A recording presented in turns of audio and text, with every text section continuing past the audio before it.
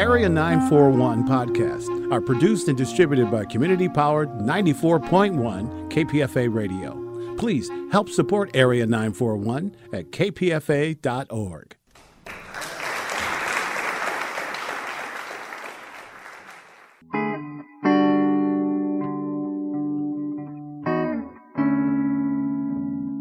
This is the Area 941 Radio Walensky podcast. I'm your host, Richard Walensky. We're talking about books, about theater, about film, and sometimes about politics. My guest is KJ Sanchez, who is the co-adapter and director of Romeo y Juliet, which is at Cal Shakes California Shakespeare Theater, The Bruns, May 25th through June 19th. Her co-adapter is Karen Zacharias, who is also credited as the writer, and KJ Sanchez is credited as the director. You are currently an associate professor at the University of Texas in Austin and head of the MFA directing program, and you've been an actor, director, and playwright. But let's start by talking about Romeo y Juliet. Now, you said before we went on the air that this project has been in the works for a long time.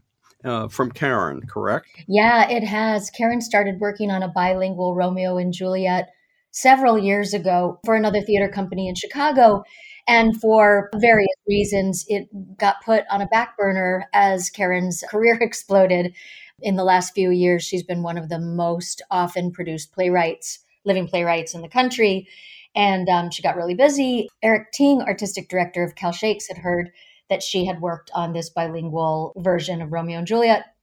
And he asked her if she was interested in making the adaptation. And she said, absolutely. And I had been here, had such a wonderful time in the Bay Area and working with Cal Shakes, directing Quijote Nuevo.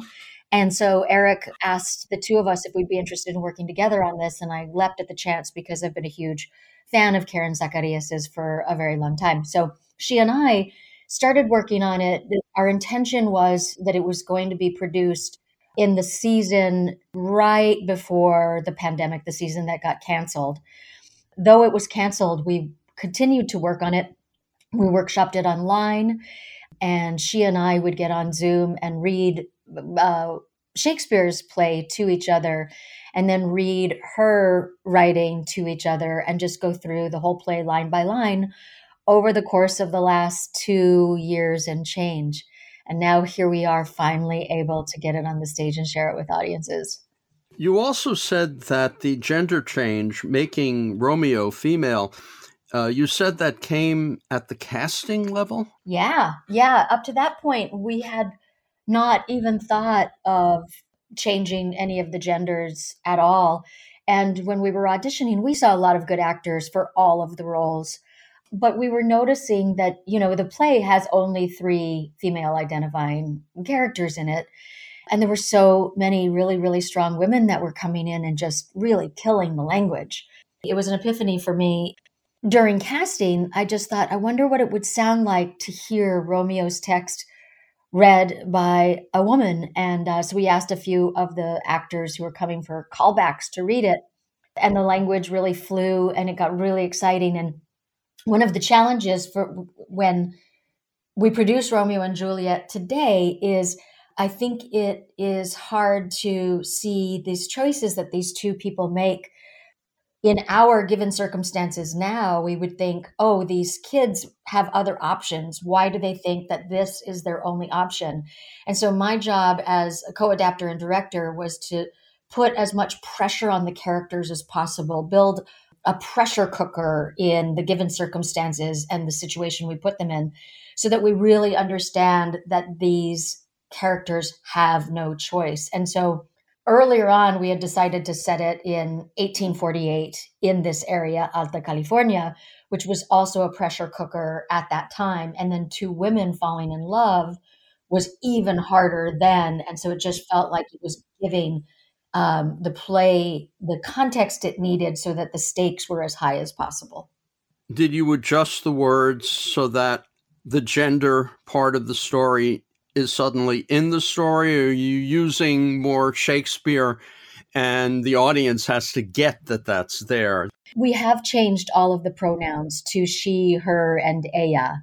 We decided to really embrace our adaptation. We're honoring Shakespeare's text, and it's really a marriage of Shakespeare's text and Karen's writing in Spanish. And the Spanish and English is beautifully feathered together. And the only major artistic liberty we took, two artistic liberties we took, one was changing the pronouns. And then the other was Karen was able, in her poetry in Spanish, to actually clarify the story. So I think that for some of the audience, the language is actually going to be more clear rather than more dense. You said 1848 is a pressure cooker in Alta California, and I'd like to ask why.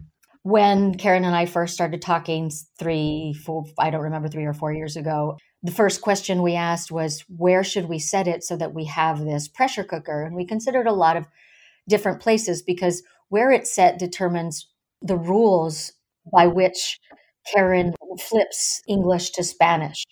You know, if it was set today in LA, there would be Spanglish colloquialisms that would inform when characters are speaking Spanish and when characters are speaking English. So we shopped around a lot of different times and places, and then we landed on Alta California, 1848, because there was such history and constant state of violence in this area at that time. First, we had the indigenous peoples whose land was stolen by Spain. And then we had the Mexican War of Independence, in which Mexico took this land from Spain. And then we had the U.S. invasion. And 1848 is right after the Treaty of Guadalupe Hidalgo. And the U.S. has just invaded. And so the Capulets and the Montagues are these old families. And the pressure cooker is that the prince and Paris are U.S. cavalry officers. And so at the beginning, when the Capulets and Montagues are fighting and the prince comes in, who's U.S. cavalry, the new government, and he says to them, watch your P's and Q's, you're all in trouble. And if you keep fighting, there are going to be consequences. Our characters, especially Father Capulet, understands that he has everything to lose if he doesn't watch his P's and Q's. Because we know that at that time, the U.S. found every possible excuse to take land that was guaranteed in the Treaty of Guadalupe Hidalgo. You know, there are cases and cases of that happening in all of what was formerly known as New Spain. And so Capulet's pressure on Juliet is very, very real because Juliet is marrying into this new American government. And so when he says, you know, do this or die on the streets, you're dead to me, it means something because he's trying to save his land, his family, and his entire future. And then on top of that, of course, comes the gender, which is not going to go over well with anybody. Exactly. And so they have to keep this secret. It explains why they feel so desperate and so backed into a corner. Are there super titles? Nope. So those of us who don't speak Spanish, we're going to just have to kind of deal with it. Well, it's a cool trick we've done that Karen has done, not we. Karen has done this in a genius way. She has written the Spanish in certain moments where the given circumstances are so clear, you're going to know exactly what is going on.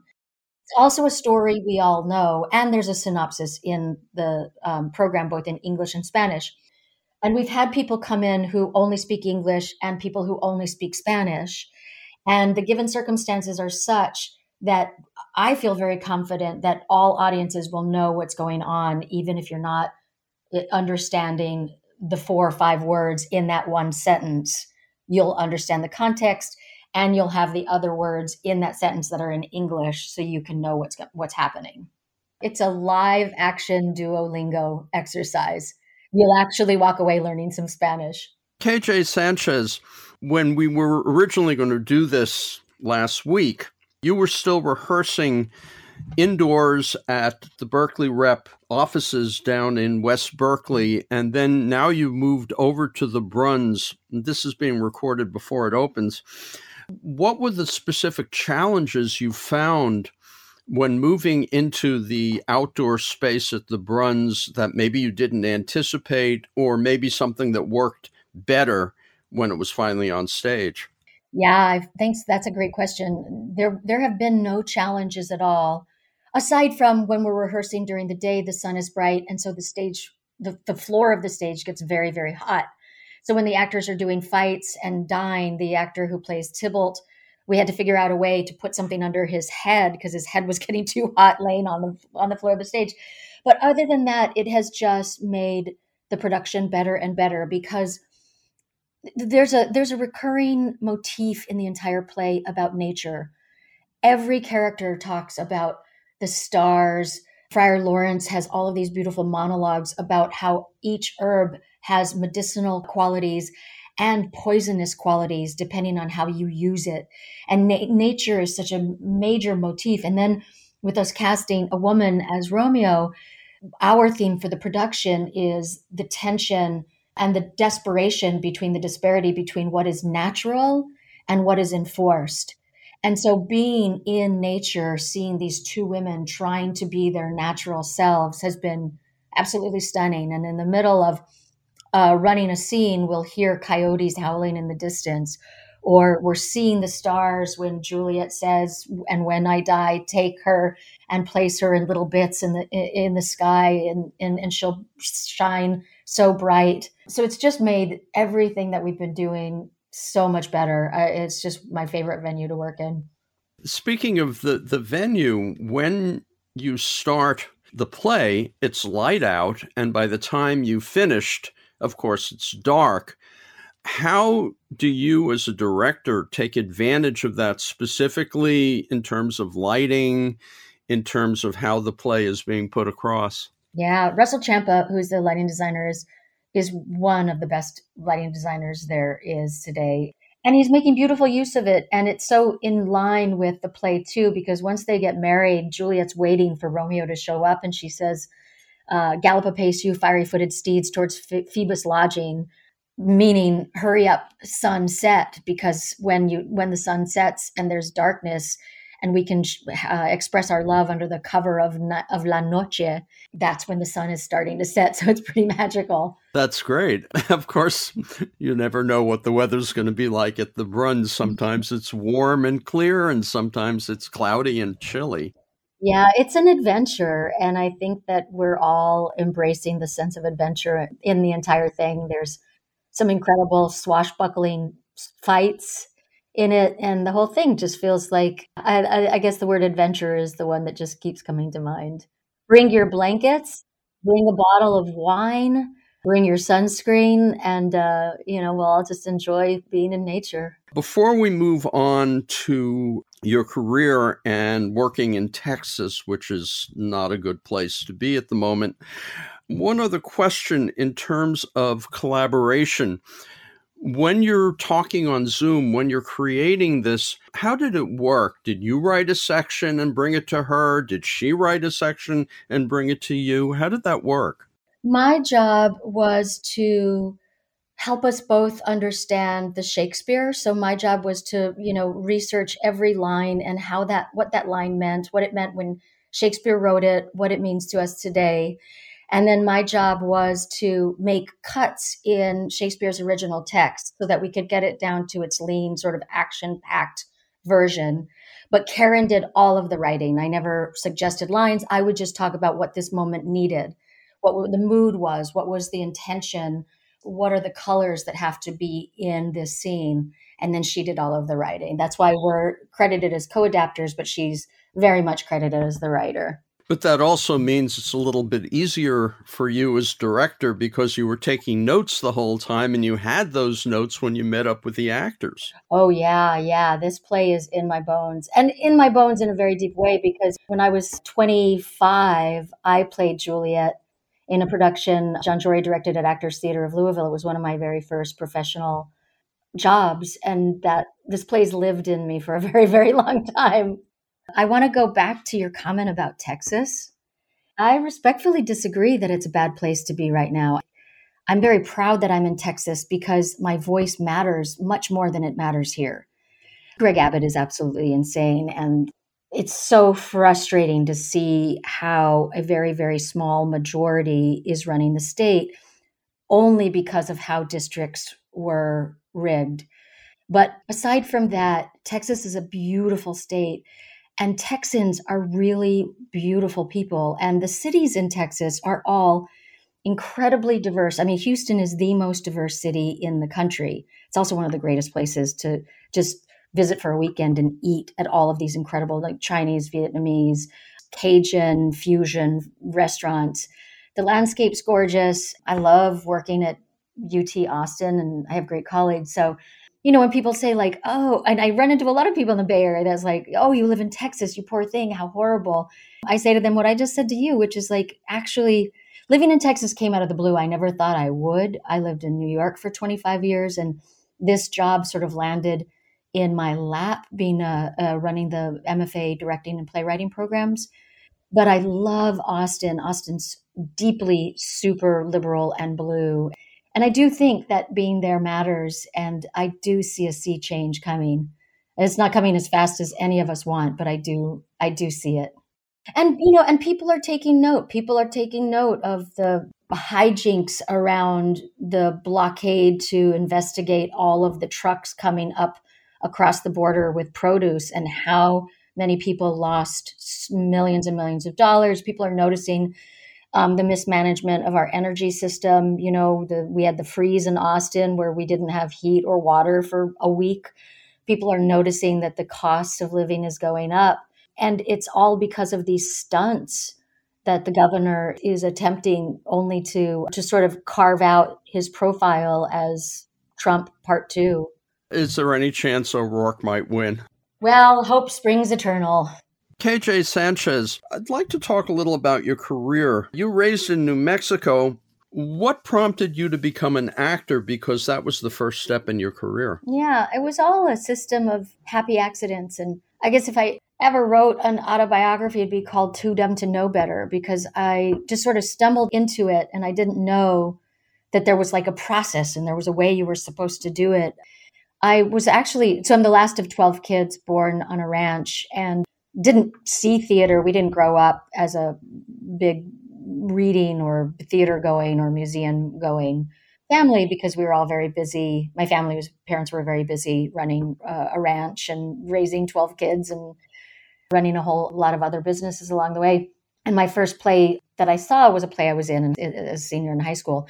But I was a ballet folklorico dancer, a Mexican folk dancer, from the age of 13 until my freshman year of college. My brother Alan had a crush on one of the ballet folklorico dancers in this dance company in Albuquerque. And as an excuse to spend time with her, he would take me to dance classes. And he started dancing too. And so he and I danced in this company for many, many years. And I fell in love with performing there. And then I started through the dance company. I started working with this little company in Albuquerque called El Teatro de Albuquerque. But I was planning on being a physical therapist. And a professor from UC San Diego did a workshop at this little community theater company in Albuquerque. I was a sophomore in college at University of New Mexico. And he gave me his card and said, if you ever want to study acting, give me a call.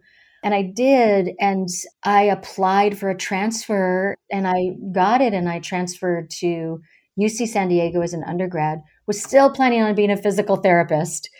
As an undergrad, I was in a production and the graduate program invited me to audition for the MFA program. Still too dumb to know better. I thought, oh, great. I'll do this MFA program because they had a fellowship for a Latina like me. So I figured, I'll do this MFA program and then I'll graduate and I'll still be a physical therapist. And then when I was in grad school, I had the good fortune of meeting Anne Bogart before she started the City Company and another very fine director, Robert Woodruff, and really just stumbled into it. And when Anne said, I'm starting this company, would you like to join? My first thought was like, sure, that sounds fun. And at some point, I'll still go back to doing physical therapy. and she started this company and we traveled the world performing in Bogota, Colombia, and in Japan and all over the place in New York. It just sort of progressed from there. And then one of the last performing gigs I did was I originated the role of Thyona in Big Love, which Les Waters directed. And we did it at many theaters, including here at Berkeley Rep. And it was during that process that I was talking to Les and saying, like, I get sad when the show opens because we're not in rehearsal anymore. And I enjoy being in the audience watching tech rather than being on the stage. And he was the one that told me, face it, darling, you're a director, not an actor. And I came out as a director. And when I came out to the cast and said, Les says thinks I'm a director, they said, we think that's right because you're a really bossy actor. You did manage, according to IMDb, to get yourself into a couple of episodes of Law and Order and one episode of ER. Yeah, that's right. I worked a lot as an actor. I did a television show called The Apollo Comedy Hour, which was a late night sketch comedy show. Did some films, and I did a lot of voiceover work. I did a lot of mommy characters in the cartoons Dora the Explorer and Go Diego Go. How was doing voice for these cartoons? Great. Such a great job. And because I came to directing very late, those residual checks funded my transition from being an actor. I was able to pay my rent and eventually my mortgage from being a voiceover actor while I was producing my own plays, getting started as a director. What is it, American Records? American Records is my theater company, and the mission is to make work that chronicles our time, work that serves as a bridge between people. And as a playwright, I do documentary theater. You did a play called Co-Author of Re-Entry, which was based on interviews with returning veterans from Iraq and Afghanistan? That's right. My co-writer, Emily Ackerman, and I interviewed Marines returning from combat deployment. And we thought we were writing a play for theater. We got a commission to do so. It opened and it ran off Broadway, and it was at many theaters all over the country. And then something strange happened, which was someone from the military saw it, a military leader who was in charge of the Marine Corps Combat Operational Stress Control, which is essentially a group of military leaders and psychiatrists and chaplaincy trying to figure out how to manage post-traumatic stress when Marines are returning to combat over and over and over again. This was at the very beginning of the wars. And we had a cup of coffee after he saw the show, and he said, we're putting together a conference for military leaders about moral injury and combat stress. If you could get your group to San Diego for this conference, would you perform as the keynote address? And too dumb to know better, I said, sure. So we performed it, and in the front row were just shoulder-to-shoulder generals. It was full of about 1,000 military leaders. And the favorite phone call I ever got in my life was right after that presentation. I got a message on my phone, and the message was, Ms. Sanchez, this is Command Sergeant Major Leon Thornton of Quantico. We would like to bring your play to our base. Please advise. And I called him back, and they hired me and American Records to do the play at Quantico for officers in training. That went well, and long story as short as I can, it led to me contracting with the Department of Defense for about 7 years, and we did the play at over 50 military bases here and in Europe for thousands and thousands of troops returning from combat deployment. Was that during the Obama years then? It was during both. We began under Bush and continued under Obama. And it was really funny because there's a line in the play. One of the characters says, we're the arm of the people. We do what the people tell us to do. If you don't like it, stop electing, he uses an expletive, stop electing assholes who don't know what they're doing. And when Bush was the president, there would be like a knowing chuckle from Dems and progressives. And when Obama was president, there'd be a knowing chuckle from conservatives and Republicans. And the line always remained the same. KJ Sanchez, how do you teach directing? You don't. You can't. My job is just simply to give them as many opportunities to practice directing as they can, and to see their work in front of audiences so that they can understand. I advise and I offer a lot of questions of, what do you want to say? What matters to you in this world?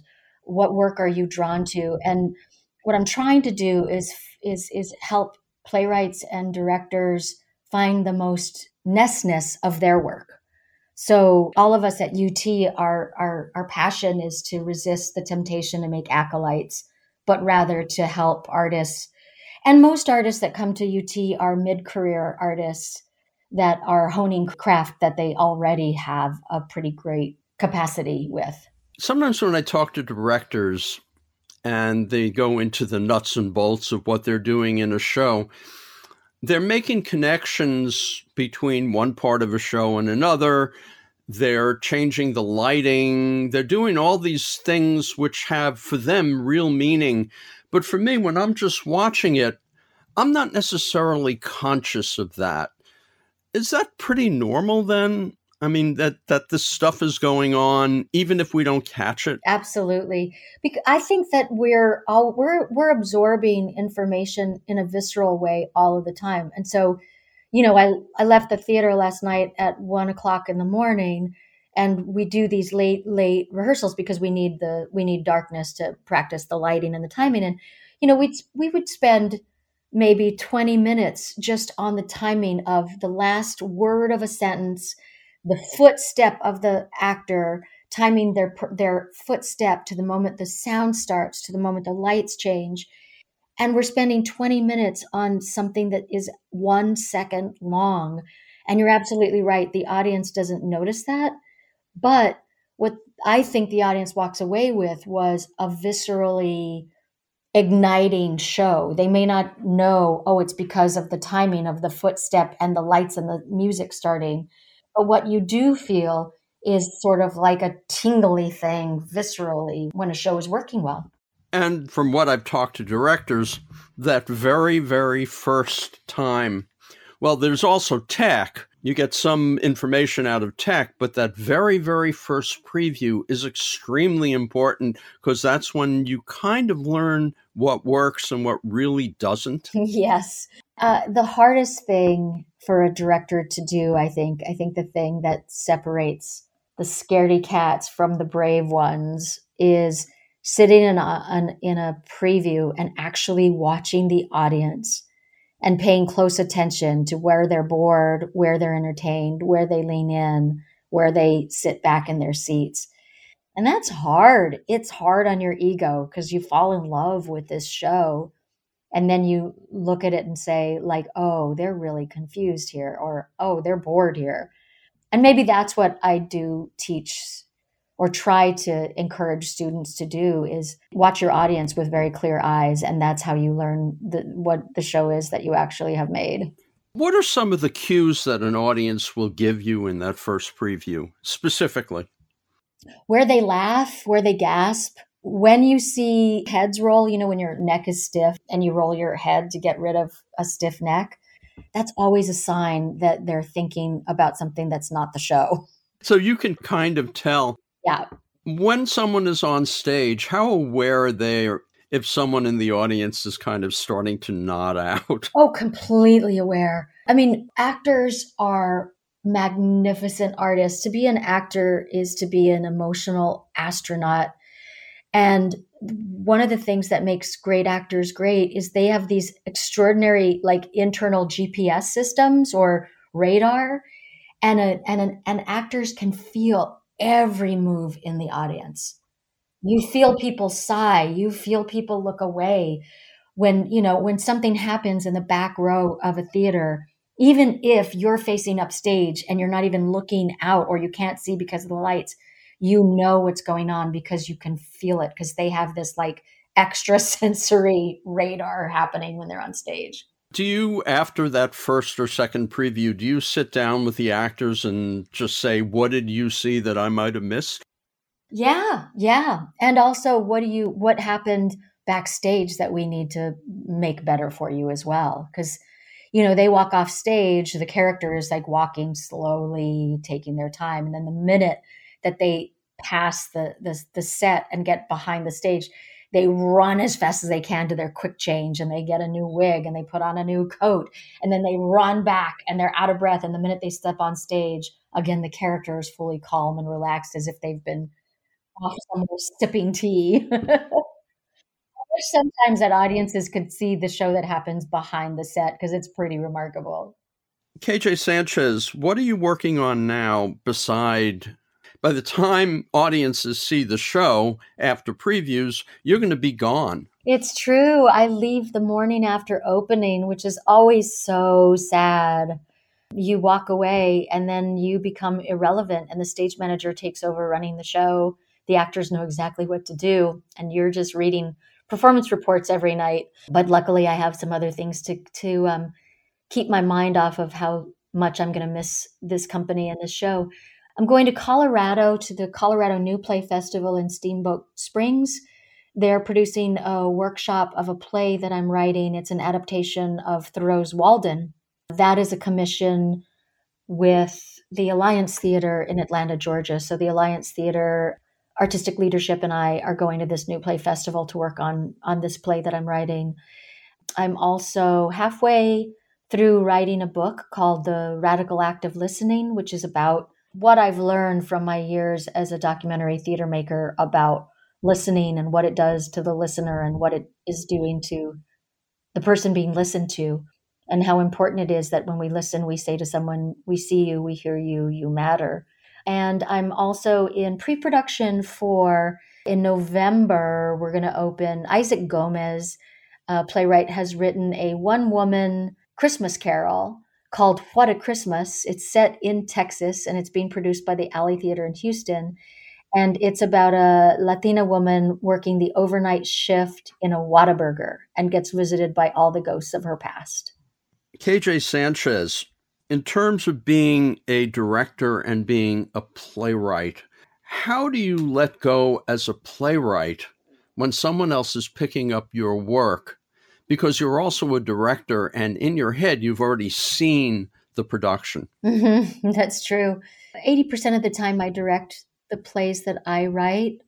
And then when I'm not directing it, I've had the really good fortune of having excellent directors direct my plays. And so I just need to set aside my own expectations for what it's going to look like and let the director take the lead.